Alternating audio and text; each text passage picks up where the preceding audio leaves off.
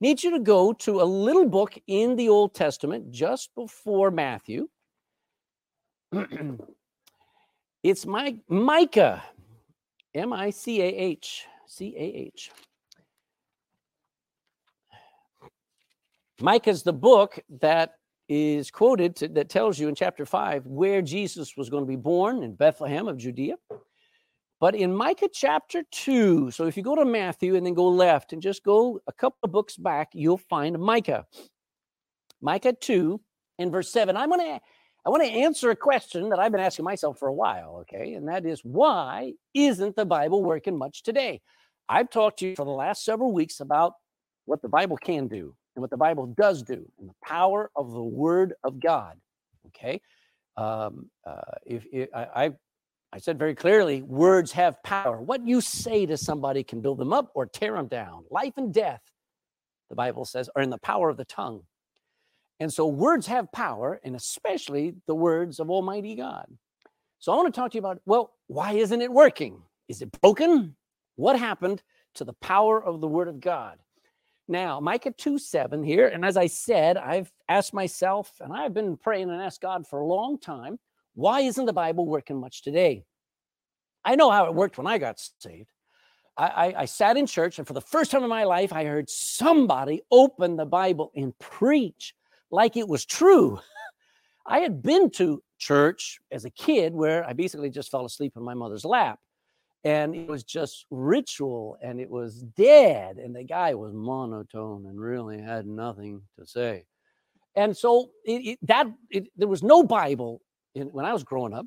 But when I sat in a Baptist church and I heard somebody open the Bible and read it, and somebody slid up next to me and opened the Bible in front of me so I could read along with them, I couldn't believe it. It was speaking to me. And listen, folks, it changed me. This book changed me. I was glad to meet Christians. I was glad to be in a Bible-believing church. I was glad. But none of that, the music, the singing, just the atmosphere was fantastic. But none of that fixed me. None of that changed me. This book did.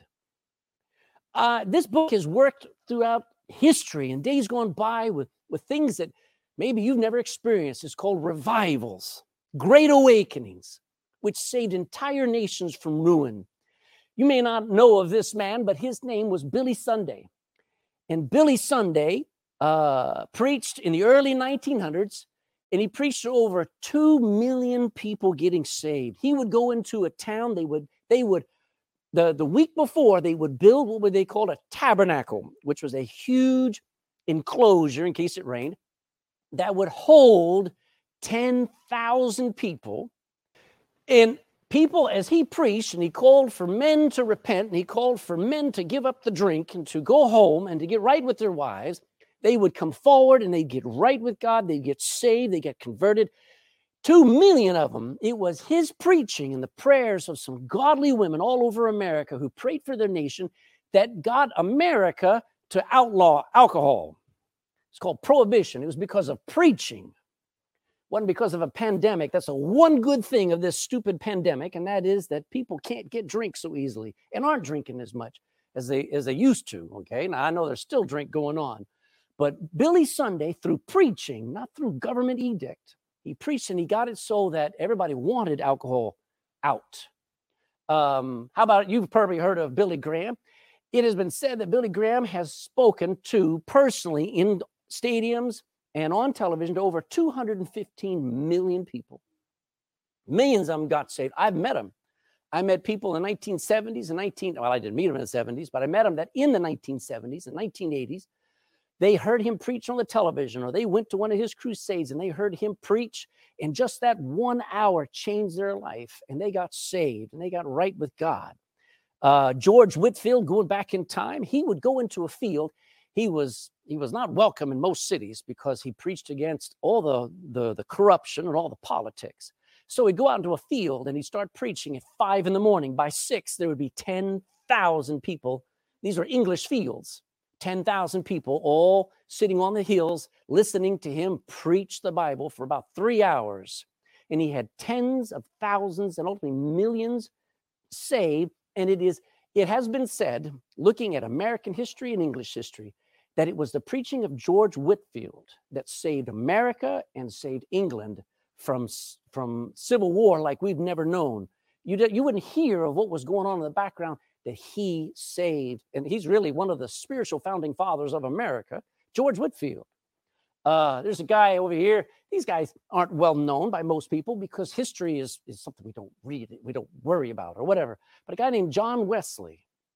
John Wesley blazed a trail all over America, England, Europe, preaching, and Europe owes its freedom to these men preaching the Bible. They didn't go around and scare tactics with pandemics and government edicts. No, they preached, "Thus saith the Lord." One other guy here, this is an actual picture. I didn't want to pay for it, so I just borrowed it there. It says Getty Images. Dwight L. Moody was a Chicago preacher, and he first started off just bringing kids into a warehouse by the hundreds and just teaching them Bible lessons, seeing them saved. And these were street kids in Chicago back in the 1800s. And he started a church that grew to tens of thousands. The number of people who have been reached through that church, and the number of people, the revivals that have occurred, he came through Europe and preached. Folks, when you ignore history and you ignore all the facets of history, especially the spiritual influence of these people on our freedoms, you miss the fact that the Bible works. Every real personal freedom that we enjoy, we got from Bible preaching. The freedom of speech, we get from Bible preaching.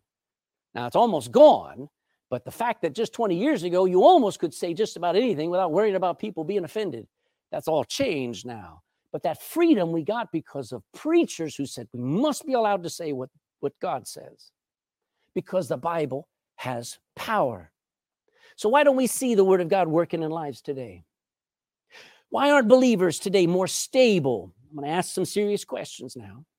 Why aren't we more effective, more fruitful? Why is Christianity so splintered and divided and almost powerless? I know why. Because there's almost no Bible. Oh, everybody's got Bibles, but they don't know it. Why isn't the preaching of the Bible turning our world upside down like it used to? Well, I believe it still can. Let's look at Micah 2:7. Micah 2:7. O thou that art named the house of Jacob, is the Spirit of the Lord straightened? Now notice that Strait. Straight means, is it hindered? Straight means it hard. Is it hard for God to work? Are these his doings? And it was going on. Do not my words do good to him that walketh uprightly? Now underline those last words. Doesn't my word do good to those who walk uprightly? Now, the reason why the Bible is not doing much in people's lives today is because people are not living right. People don't want the Bible to change them. People don't want to hear the Bible. The Bible will do real good if you have the right heart. Remember, Jesus gave the parable of a sower, a planter, a farmer who went and he threw seed on different soils. And the only one that actually produced any fruit was the soft soil, the good soil. Now, the hard soil never received it. The devil came along and just stole away every word and every thought that came. And this Bible says, my words will do good. My words have power for someone who will live right. Let me show you that, okay? Let me get here. All right. There's some preliminary things I need to say, okay? First of all, you hopefully you know by now, this book is the Word of God. Let's go to Luke chapter 21. Take you through a few pages of scripture before I get to the main message. Luke 21 in verse 33. 21:33. The Bible is the Word of God. It's not the word of men. Jesus says this, 21:33. Heaven and earth shall pass away, but my words shall not pass away. What a thing to say. I mean, things I say, how long are they going to last? The things other people write, how long are they going to last? All right. But Jesus promised, he said, my words are eternal. The Bible claims to be the Word of God. The Bible proves that it is the Word of God. On every page, every prophecy Everything you see, it doesn't make outlandish, stupid claims like everybody wants to think it makes. It actually, everything it says, you find out it's true, it's right. I personally found it to be true. I don't know if you realize it or not, but I didn't grow up with the Bible. I had to start from almost scratch when I went to church. And when I got my first Bible there at church, and it was a Schofield Reference Bible there. And I had to find out what was in this book. And I just started reading it. I read 10 chapters, sometimes 20 chapters a day. I read it through twice the first year I got saved. I didn't know what was in this thing. I just knew what I read terrified me. I read it. It was awesome. It was incredible. But I had no idea what was in this book. And I found out it was true. I got me some Greek and I got some Hebrew. I got commentaries. I started collecting all these things. I got books against the Bible. I got books for the Bibles. I had real books, not internet quotes and quips. I found out the Bible was true, and I've been living it ever since. This book is the Word of God. Secondly, it is right. John chapter 12. Go to the right. Find John chapter 12. John chapter 12 and verse 47.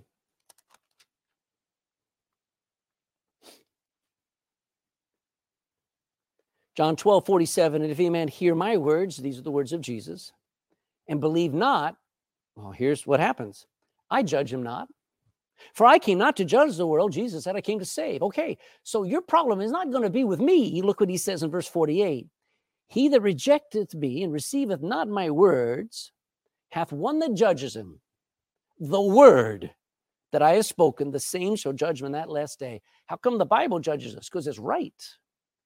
Psalm 33:4 says, for the word of the Lord is right. I mean, what a simple thing. It's right. It always has been right. And it always will be right. It was right about the human heart. You don't need a psychologist to tell you where your problem is, okay? It's right about our past. It's right about the future. It tells us everything that's coming. It's right about politics. It's right about science, about men, about women, about love, and about the coming wrath of God. The Bible is right. So we got to settle this thing. There's no debate. I may not fully understand it. We may disagree about what it's saying, but we have to agree it's true. It's right. Third thing, it has real power. Still going, John chapter 15 and verse 7.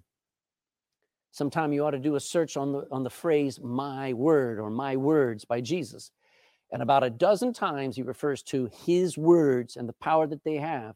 But here's just one of them, John 15:7. If you abide in me, that's a choice.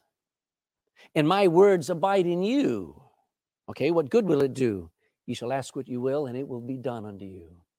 Look at that closeness of relationship between you. Say, why didn't God answer my prayer? Well, why don't you pray?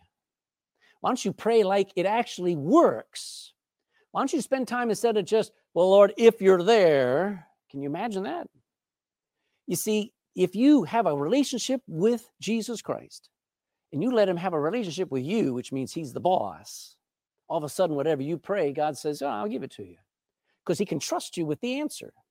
This book has real power, life-changing, soul-saving, marriage-fixing, pub-closing, addict-freeing power. The truth makes you free. The truth of the Bible. So why isn't it working? It's the same words, same book, but it has a very different effect. The same gospel that saved me and millions of others throughout history gave me joy. You know what I enjoy? I enjoy preaching. I don't mind if that person is yelling or whispering. I'm never offended when they're yelling, and I'm not worried when they're whispering. What I want to know is, what does God say? And do they believe it?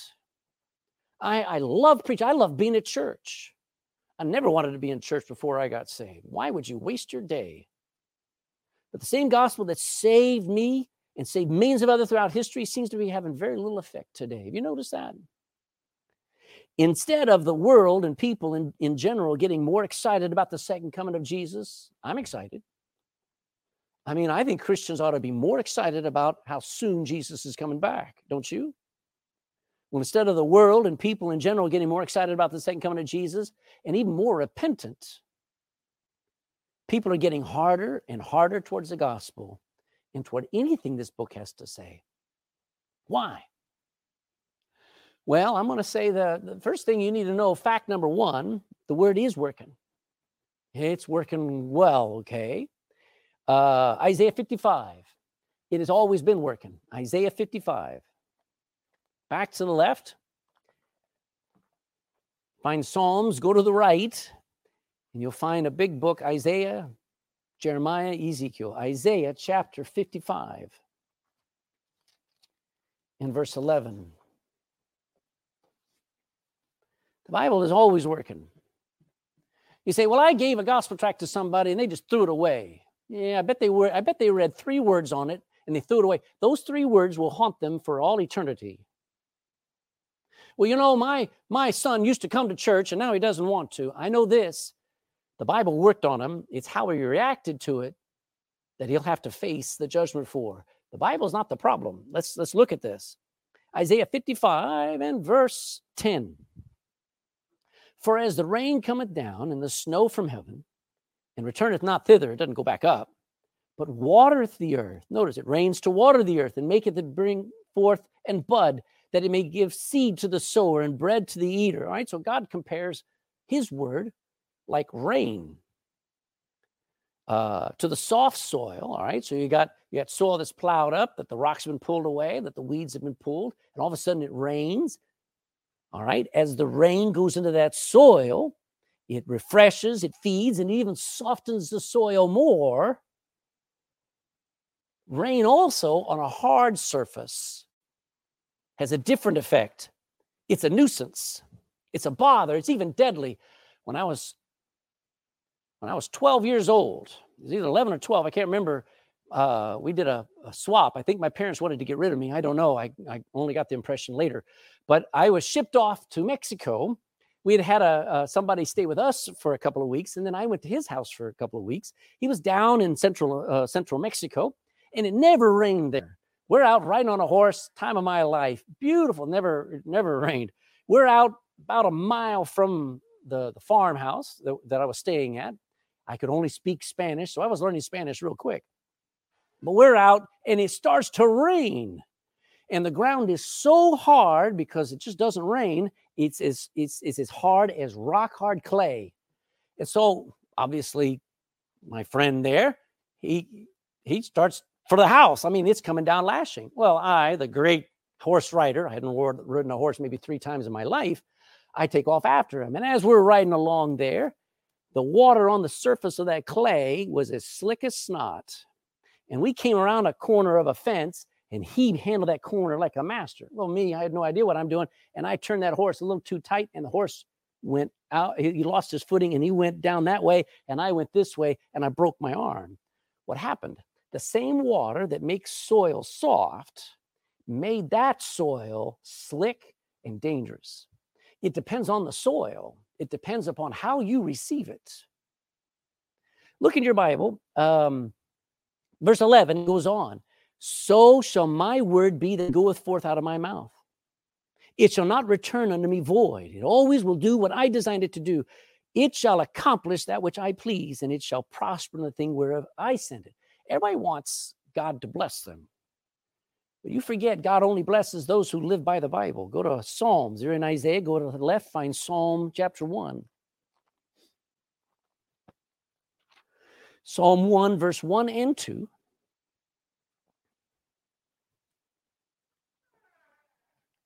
Blessed is the man. Oh, okay, here's the blessing. Here's the guy who's benefited. Here's the woman who actually has something good in their life. Look what it says. Blessed is the man that walketh not in the counsel of the YouTubes, nor standeth in the way of the Netflix, nor sitteth in the seat of the scornful. That's not their influence. Verse 2, but his delight is in the law of the Lord, and in his law doth he meditate day and night. You want a blessing? Get into the Bible. Meditate on it. Think about it. Obey it. Let's see. The Bible does good to those who love it and live by it. Walking uprightly. We read that verse in Micah 2:7. We won't go back there. It says, do not my words do good unto them that walk uprightly? To upright means that you have nothing to be ashamed of. Now, isn't the world so slick? Because today, what everybody does is they get rid of all guilt. They're not ashamed of anything. And that's a hard heart. But if a Christian's doing the right thing, if a Christian's prayed up, repentant, keeps his heart soft, nothing to be ashamed of, you're doing right. You're harmless. You're living like Christ did. You have nothing to be ashamed of. So when you live with a clear conscience, that's what Micah's saying. The Bible does great things. But when we're so proud, when we are so arrogant, when we're so hard-hearted, when we are, forget the world for a minute, when we're hard, it doesn't do any good for us at all. Psalm 119, you're in Psalm 1, go to the right, find Psalm 119. 119:45. I like this verse. Psalm 119, verse 45. I will walk at liberty. Oh, that sounds like somebody says, I'm not going to wear a mask. I'm going to be free. I'm going to do what I want to do. That's not what he says. He says, I will be free. I will walk at liberty because I seek thy precepts, because I seek to live your way, because I seek to go by your laws and your rules. Isn't it funny how the world keeps coming up with new rules and new laws, trying to control and restrain sin and people's wickedness and people's danger, when we have the right? That's the reason why the world keeps coming up and our government keeps coming up with more laws, is because they forfeited and they removed the laws of God. If you seek to live by this book, you're freer than anybody who's ever lived. Any money people ever had have not the power that a Christian has when they're living by the Bible. I'll show you one more. Still in Psalm 119, look at 165. 119, 165. You want power? Here's power. Great peace have they that go to church. It doesn't say that. Great peace have they that keep their mouth shut. That's what we usually believe. Just don't get in the fight. Just don't get. No, it doesn't say that. Great peace have they which love thy law. There is a power. There is a benefit because the Bible works. But to the hard-hearted, see, the Bible is working good for those who love it. Wonder what it does for those who don't love it. It hardens the hearts. And here's the scary thing. It makes them harder. The Bible actually does that. Go to Isaiah 28. Your Psalms, go to the right, back to the right, Isaiah 28. It is impossible for you to sit in church week after week, month after month, year after year after year, and you stay the same. It is impossible. You either get softer or you get harder. The Bible does it both. You cannot say, well, I'll just go and I'll endure Pastor Craig's preaching. Well, maybe you have to endure my preaching, but you're having to respond to the Word of God. And how you respond determines how it responds to you, whether it's joyful or whether it's angering. Isaiah chapter 28, verse 13. 28:13. But the word of the Lord was unto them, Isaiah saying precept upon precept, precept upon precept, line upon line. Every word was explained to the Jews. Here a little and there a little. It wasn't just overwhelming. That they might go and fall backward and be broken and snared and taken. Isn't that something? So you'll read the Bible and you'll get offended and you'll walk away from it. That's what it was designed to do. It was designed to upset you because your heart is hard. You see, how you react to me is a little indicator of how you're reacting to God. If Jesus Christ was right here, he'd do a much better job of me preaching. But your reaction to the Word of God will be the same. Is it right? Is it true? Is it for me? Then how I react to it determines whether I love it or not, and whether it works for me or whether it breaks me. Go to Zechariah. Zechariah is just before Matthew. So if you find Matthew, go to left, you'll find Malachi, and then the book just before Malachi is Zechariah. Zech. Zechariah chapter 7. I talked about this verse last week, but I'll use it again because it is such a descriptive scripture about how we react to God's word. I mean, I've had people walk away from me. I've had people upset at me for years, get offended at me. I understand all that. I sometimes offend people. But when you react that way towards the word of God, it's a bad thing. Look at Zechariah 7:19. 7:9. Thus speaketh the Lord of hosts. So notice right here, here's God speaking. It's his word saying, execute true judgment. Hey, don't be a bigot. Don't be prejudiced. If you make a decision, make sure it's true. And show mercy and compassions every man to his brother. Quit being so critical and condemning. Verse 10, and oppress not the widow. Take care of the widows. Don't oppress the fatherless or the stranger, nor the poor. And let none of you imagine evil against his brother in your heart. Wow. Not just what you do with your hands and with your face, but with your heart. These are all good commandments, right? Look at verse 11. But they refused to hearken. Watch it. They pulled away the shoulder. You're not talking to me. They stopped their ears that they should not hear. Yea, they made their hearts as a what kind of a stone? An adamant stone. We still use that word today. We says, well, he's adamant that he's going to be doing this. Well, she's adamant that they're not going to do that. Adamant is an unbreakable, uncuttable stone. They made their heart as an adamant stone, lest they should hear the law and the words which the Lord of hosts had sent by his spirit, in his spirit by the former prophets. Therefore, because they refused to hear, great wrath from the Lord came a great wrath from the Lord of hosts. Now, I have to be honest with you. God offers a whole new heart to the hard-hearted.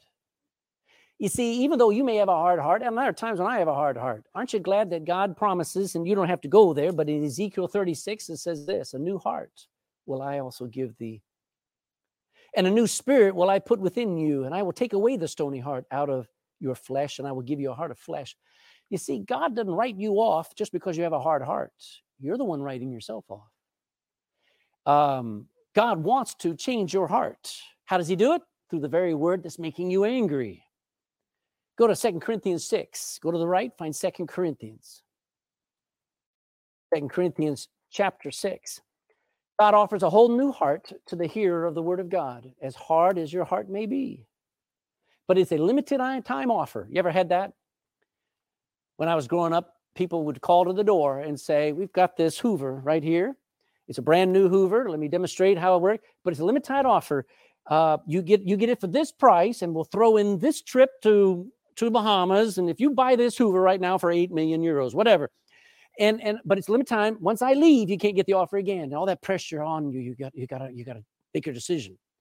Well, let me tell you, God is offering you the ability to have your heart changed, but it is a limited time offer. It's not going to go on forever. 2 Corinthians chapter 6 says this. Verse 2, look at the end of the verse. Let me get there myself. For he, God saith, I have heard thee in the time accepted. When we pray, and in the day of salvation have I helped thee, have I succored thee. Behold, don't put it off to tomorrow. Now is the accepted time. Now is the day of salvation, not tomorrow. So what's the problem? What's the problem with the Bible? Why isn't it working? It works. It's at work. I don't care if somebody won't let you give them the gospel. They see the gospel in your life. We have people every Wednesday night say, please pray for my family to get saved. That's a good prayer to pray. But you got to understand, they already see the gospel. They see it in you. See you're different. They see you talk different. And they're rejecting it. And unfortunately, they're getting harder and harder. But God, as long as they're still breathing, there's hope. Amen. But what's the problem? Why aren't people getting saved? Well, is there a problem with the Bible? And the answer is there's nothing wrong with the Bible. Go to Psalm 19. Psalm 19 in verse 7.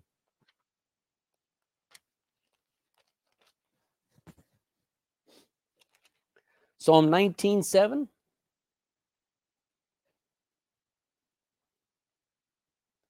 The law of the Lord is perfect, converting the soul. The law of the Lord, the testimony of the Lord is sure, making wise the simple. Gives 3 verses on how powerful the Bible is and how perfect it is. There's nothing wrong with the Bible. You know what the problem is? Bible ignorance. Bible ignorance. The Bible does not work when people have no knowledge of the Bible. People do not get saved. People do not get right. You say, what will it take for my husband to get saved? The Bible. That's why one of the most important endeavors, there are 2 important endeavors for a woman who's got an unsaved husband. Number 1, she needs to live the Bible in front of him, not slam it down his throat. The second thing, get him into church. Get him under the preaching of the gospel. Do you know, up to 100 years ago, almost all of Europe, except for Ireland, but almost all of Europe was filled with the preaching and the teaching and the reading of the Bible. Every town was filled with Bible teaching and reading. But now, people are absolutely and totally ignorant of the Bible and God's laws. Most people are ignorant of what God says about almost everything. I have actually met people who believe that it was Leviticus who got the animals to get on the ark. There are people who believe that the Bible says cleanliness is next to godliness.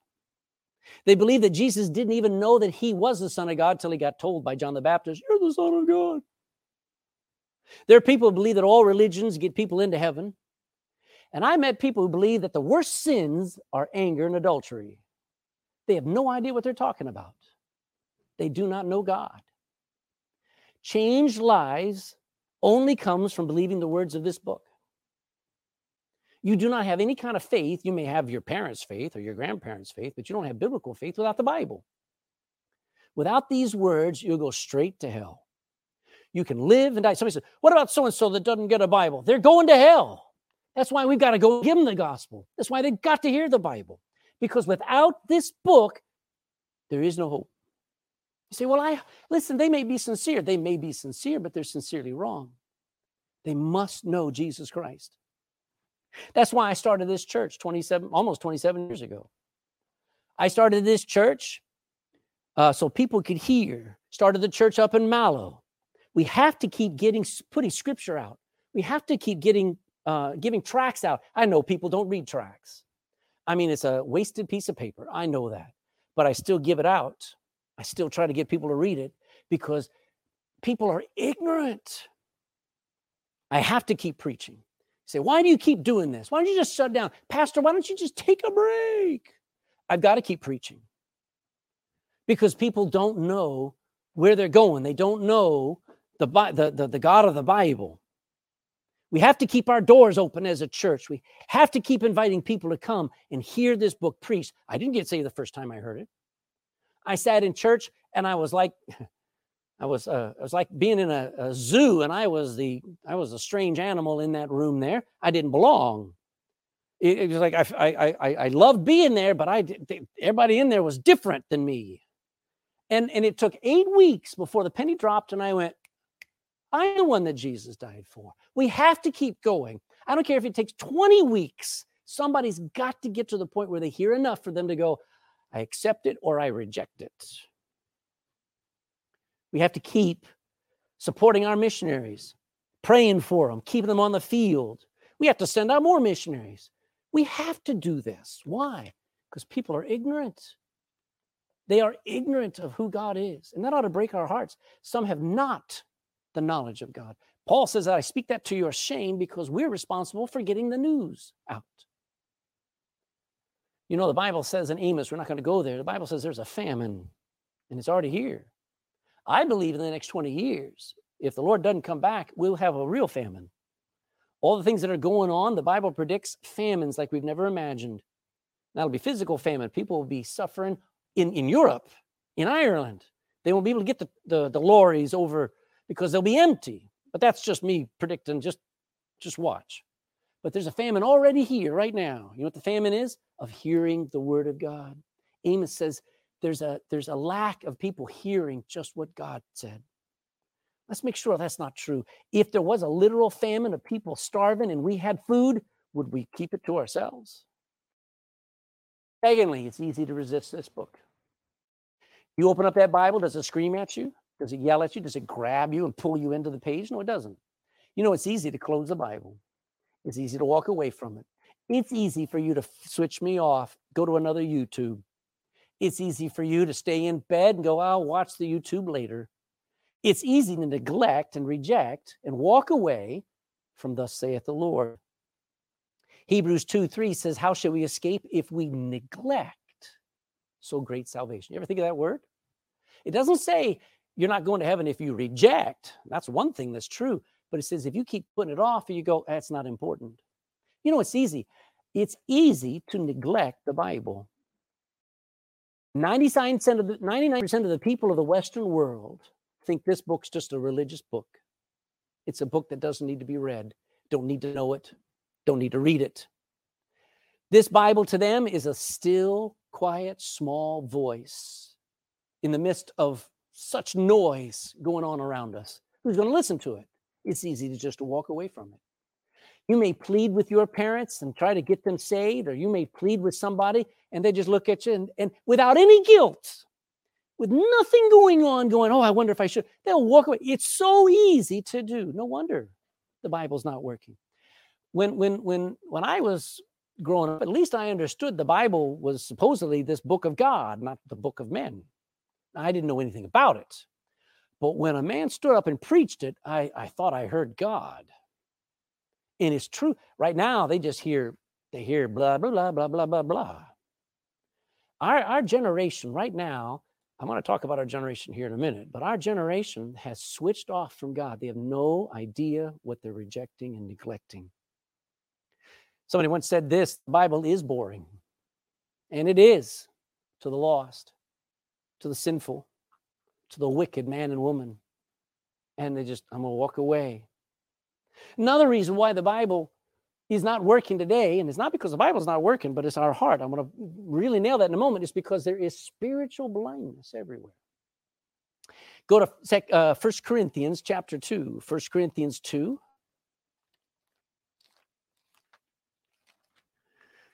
First Corinthians chapter 2 and verse 14.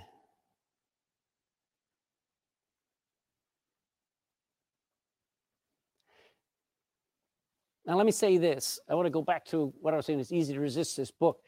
That doesn't mean that it doesn't have an effect. Like I said, and what I'll say here in just a little bit, you may, I've given away Bibles and people never read them. Okay, I've given away tracts and I know they only read the front page. I've preached my heart out and people never come back to church. I understand all that. But I know this, it does work. It is at work. I told you about a biker who had a young little 12-year-old girl come up to him, give him a gospel tract, give him half of Romans 6:23, the wages of sin is death. The guy said, so? And she said, well, there's another part of it, and you need to read it. It's in that tract. And she walked away. And that tract, that phrase, the wages of sin is death, haunted him for 30 miles down the road. He threw the tract away, and he had to ride back to the McDonald's where that girl had given the tract and pick up that tract and read the last half of it, and he got saved. The Bible works, even though our hearts are hard, even though our hearts are not interested. It is easy to walk away. I'm just thrilled that it still is at work. I just want to throw that out there. But let me tell you why people aren't getting saved, because they don't want to be saved. There is spiritual blindness that people are content with. You know, we've got a guy in our church that lost his sight there last year. And, it just grieves me. Because you know what he wants more than anything? To have his sight back. He'd wish for some technology or some operation or something that'd give him the ability to see again. He would give his right arm, his left arm to be able to see. But I talked to somebody about God and they're just as blind as can be and they don't care. Look at 1 Corinthians chapter 2 and verse 14. But the natural man, the unsaved man, the man who is the way he is naturally, the natural man receiveth not the things of the Spirit of God. He doesn't receive it, doesn't want it. For they are foolishness unto him. Neither can he know them, because he's talking about the things of God in the Bible. They are spiritually discerned, spiritually understood, spiritually enjoyed. So folks, the Bible's not, until people have the fear of God where they say, I need to get saved, this Bible will mean nothing to them. And until you really believe this book, this Bible is not going to mean nothing to you, because it is a spiritual book that is understood spiritually, not physically. When Jesus spoke about physical things, he was trying to teach about spirit. The physical things were teaching us about things we can't see. Until you hear what he says just even physically and take it, wow, what was that meaning? Which all the disciples always ask. He said, I'm glad you asked. Let me teach you what I was meaning. And it was awesome. The disciples wanted to risk their lives to go and tell somebody the same truth. The reason why the Bible, listen, we've got to get people scared of hell. We've got to get people to understand they're in trouble with God, so that when this Bible is open, they want to get saved. Tell me how to get saved. Remember the Philippian jailer running into the prison that Paul and Silas are sitting in? And he says, what must I do to be saved? Isn't that great? Paul and Silas didn't even ask him, do you want to get saved? The man said, what do I have to do? And Jesus Paul said, believe on the Lord Jesus Christ. We got to get people who want something spiritual in their life. Don't be timid. Let people feel uncomfortable. Another reason is there's a hypercritical spirit.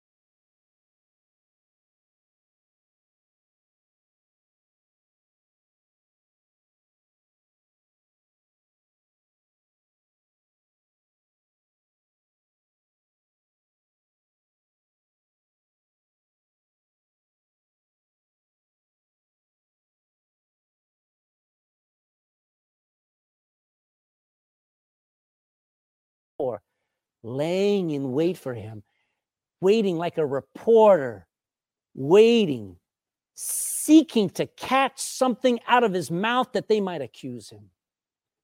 All they were there was to criticize him. In this day and age, our smartphones, our tablets, our smart TVs, and interconnections are making us the most judgmental people of all time. This generation finds fault with absolutely everything. Somebody comes to church and they're from another, usually it's an unsaved person coming to church, sits in church, they think it's the best thing they've ever experienced. But if some Christian from some other church here in Court comes and sits in this church, the first thing they're going to notice, oh, you're singing those old hymns. That's the first thing they notice. They come up with I have people who email me the most weirdest questions ever about the Bible. Find fault with the fact that go back to America. I've been here almost 27 years, okay? Go back to America. Is that all you got to say? The fact that I preach and I teach from the King James Bible exclusively. I not only use it, I believe it. People find fault with that. They nitpick at every doctrine. I have just about had it up to here how many different doctrines people can argue about. They nitpick at their parents and all the rules and the limits on the Christian life. Nitpick at the foods they're given. I don't like that. You know, when I was growing up, if mom made it, we ate it. If we didn't eat it, we didn't eat. And yet every mom, I forgot. You don't like that. I'll fix something else. We've created a generation that judges everything. Mom, you're not a good mom because you didn't give me what I want. People complain about having only one car, about how long church goes on, about being offended at something they overhear in church. And the list will go on and on and on. Go to 1 Corinthians. Go back to 1 Corinthians chapter 4. Why is the Bible not working today? That is the reason. We are so critical. Now look, somebody's got an NIV and they're giving the gospel out. I praise God. Amen. You can find the gospel in the New International Version. You'll find a lot of confusion in there too. But you can win people to Christ using a Catholic Bible. There's a gospel in all of these things. But let me tell you this. Everybody's finding fault with somebody for everything.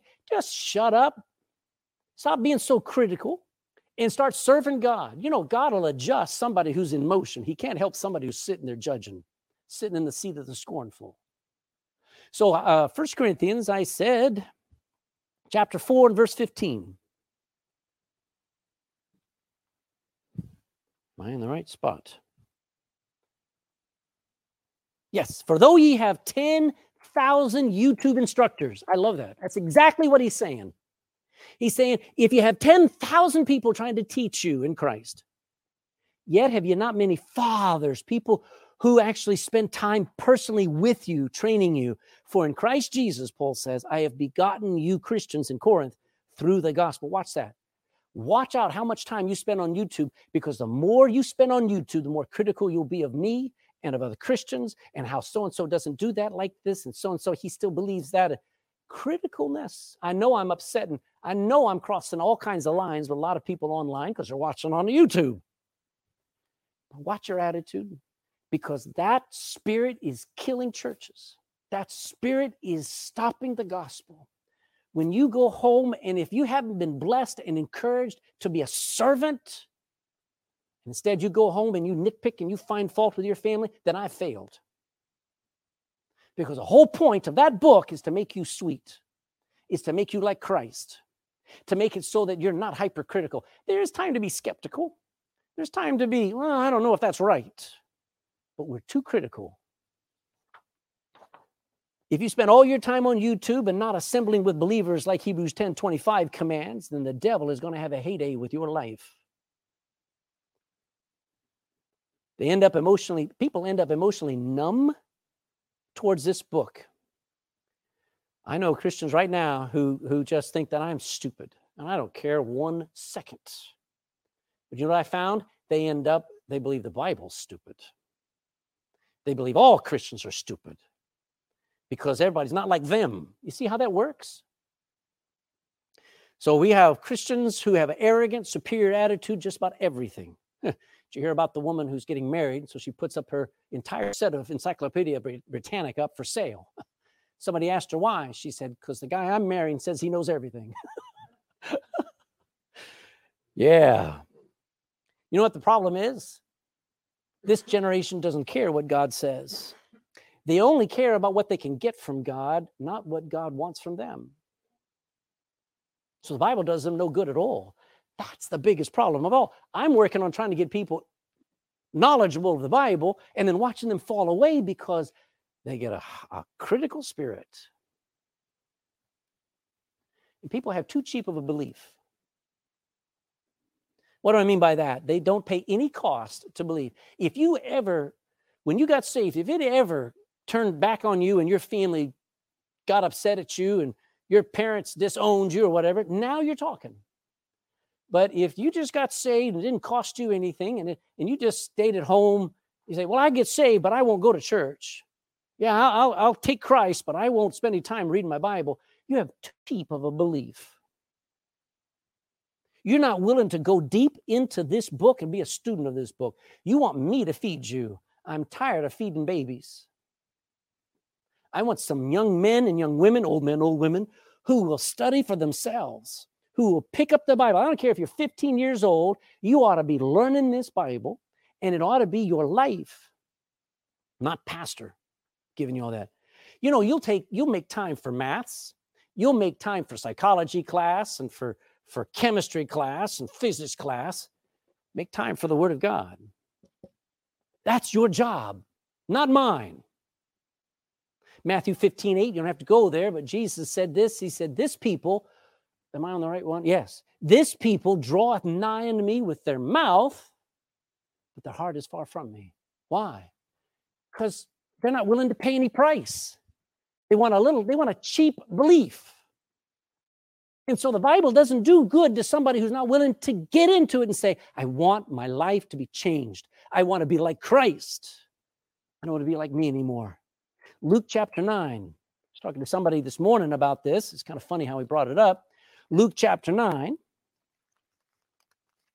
It's in the same context where Jesus said, if any man come after me, he's got to forsake his family. He's got to forsake everything.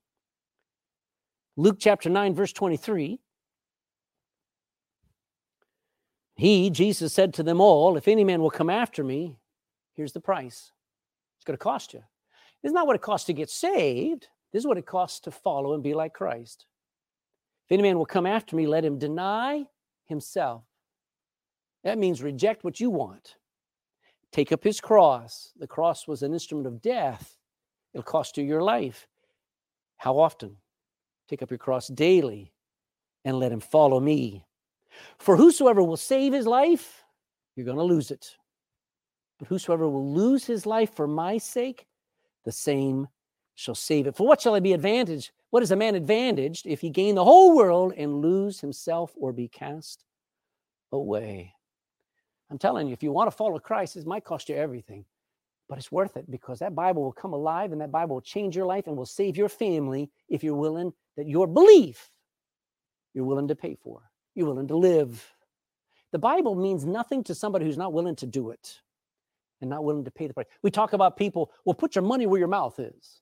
We talk about people saying, well, let's show a force. Let's say, if we say that we're against this, let's get out there and let's say it. That's what everybody's calling for. Well, God says the same thing. It says, make your faith work. And here's a big one. There's no repentance today. People have a profession of faith. Anybody will pray a prayer. That's why prayers are damning.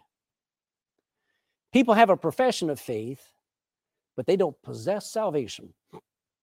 They've never had a right attitude, a right heart attitude towards God. They never cried out to God at all. They said words. Look at Titus chapter 1. Go to the right, find Titus. 1st, 2nd Timothy, Titus.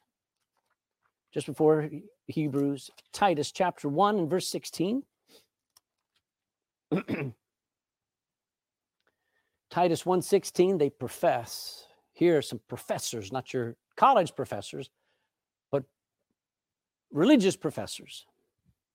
Titus 1:16, they profess that they know God. Oh yeah.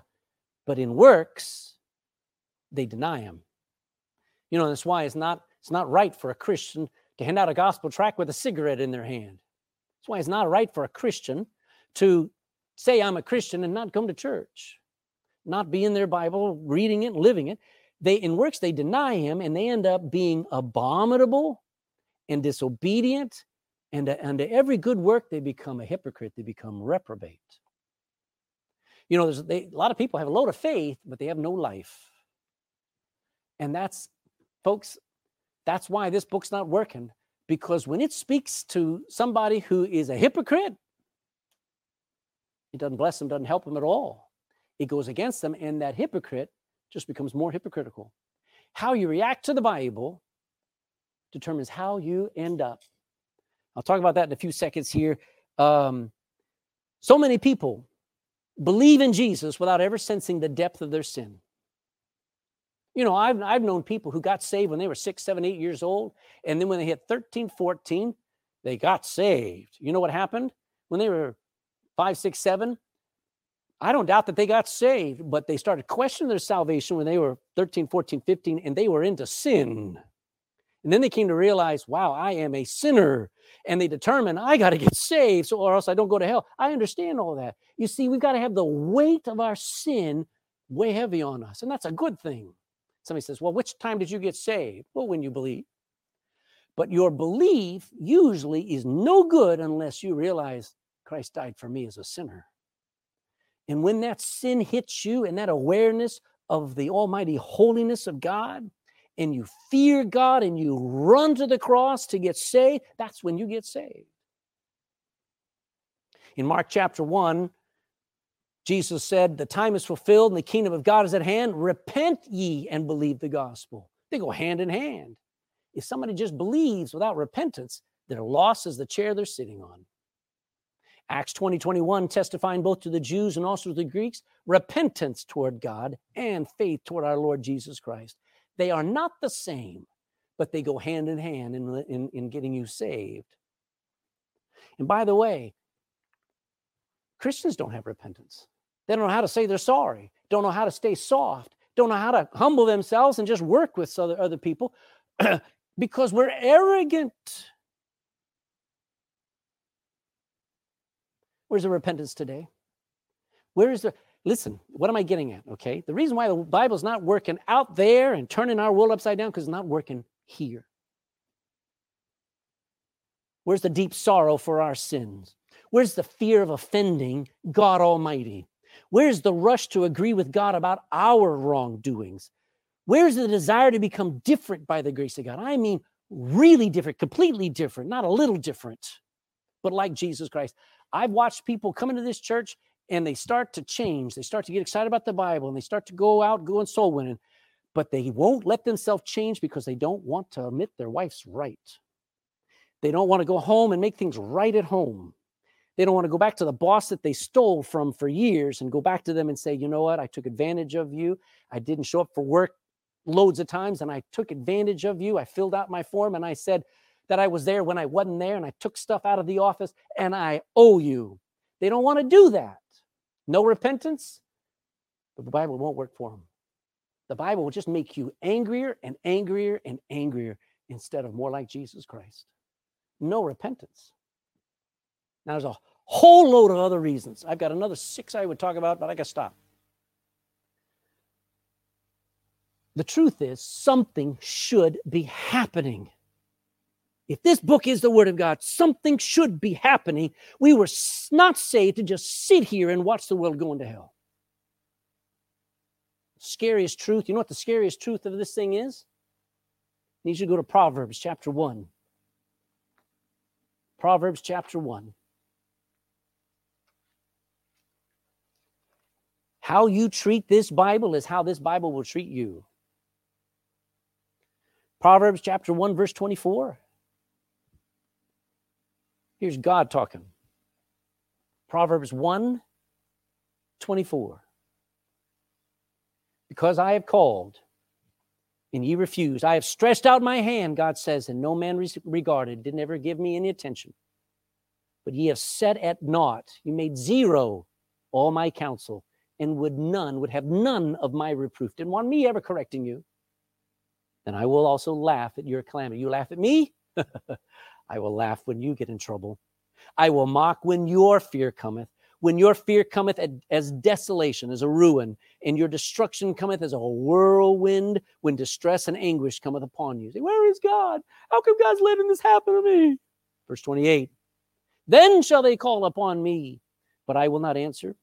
They shall seek me early at that time, but they shall not find me, for that they hated knowledge, didn't want to know anything from me, and did not choose the fear of the Lord. They would none of my counsel. They wanted none of my counsel, and they despised all my reproof. Therefore shall they eat of the fruit of their own way and be filled with their own devices. You walk away from the Bible, then when you're in trouble, you say, God, help me. And the Lord says, I can't hear you. You say, God's cruel. No, God is a lot like you. And the moment you humble yourself, said, I don't want to be like me anymore, God says, I'm here now. So what do? What do we do, Pastor? You painted a pretty bleak picture of why God's word isn't working in our lives. How do we get it so the Bible works again? How do we get it so we experience the power of the word of God in our life and in our home, that when we read it, it actually resounds in our ears like it's talking to me? Well, I have to ask you this. If you want this book to work on your wife, if you want this Bible to fix your husband, if you want this Bible to fix your kids, if you want this Bible to fix this nation, let it work in you first. Let it work in churches first. Ireland does not need more politicians who claim to know what they're doing, because they don't. Ireland needs more Bible-believing, more Bible preaching, more God-fearing churches. That's what Ireland needs. If there's anything I wish I could do, it'd be to start another church, and then to start another one, and then to start another one. Why? Because we don't need more politics. We don't need more money. We don't need anything but God, and it's only going to come from His word. So yield. That's a wonderful word. Just means do what Jesus says do. I went to the dentist 2 weeks ago. Mask on. It's kind of funny. I had to take my mask off there. How do you keep your mask on at the dentist? I don't know. But I went to the dentist, and guess what they told me to do? Sit in that chair. You know what I did?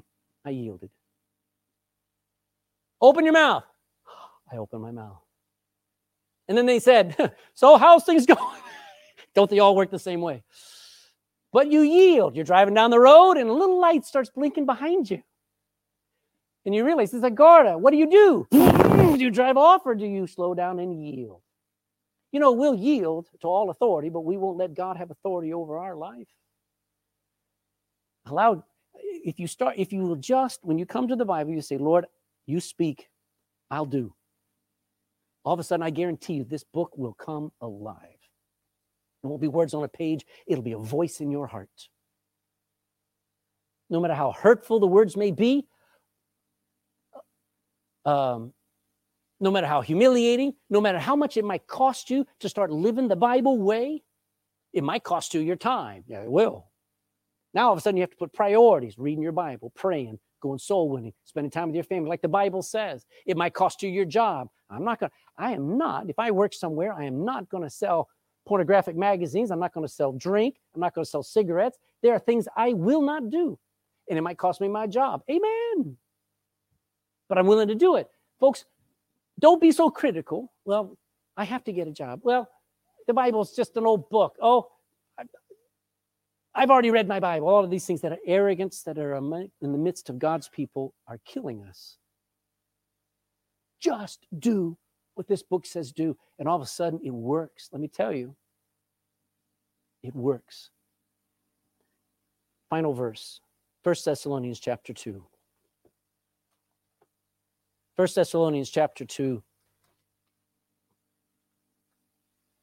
in verse 13. 1 Thessalonians 2:13, for this cause also thank we God, Paul says, without ceasing. I can't stop thanking God, because when you received the word of God, which you heard of us, you received it not as the word of men, but as it is in truth, received it as the word of God, which, underline these words, circle these words, highlight these words, effectually, put the word powerfully in your mind, effectually worketh also in you that believe. When you believe it's the word of God, and you let it work in you, it will work effectually. It will have effect.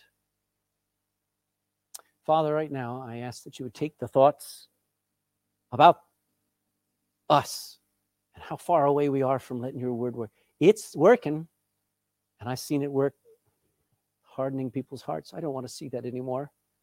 I wish that there were a generation of people who would say, I'm tired of being hard towards the God. I want to hear the wonderful words of life. I want, when I read the Bible, to it be a time where I hear the voice of God, and I hear his will, and I hear his wisdom, and I hear help, and I hear encouragement, and I hear, yes, reproof and correction, but it's something I yearn for. So, Lord, I'm choosing right now, today. So whatever you tell me to do, I'll do. Lord, I'm not going to use the Bible to be critical. I'm going to use the Bible to be changed, to be like Jesus. If there's anybody in this room and in this online service here who has spent their life arguing with you, sitting back, resisting and neglecting everything you said to them, today I pray would be the day where they say, I'm finished. I'm tired. I'm not going any further away, because the scariest thing is the farther I go away from God, the harder it will be for me to get back. No more days of resisting your Holy Spirit. I surrender all now. I want to get saved today. I cry out to you now as a sinner. Please save me. I can't pray for you, dear friend, but I can tell you that's all you have to say.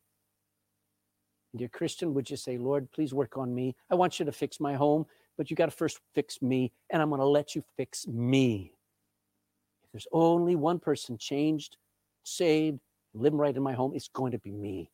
And I know that by that, it will then work on my family and my nation. And I pray all this in Jesus' name. Amen.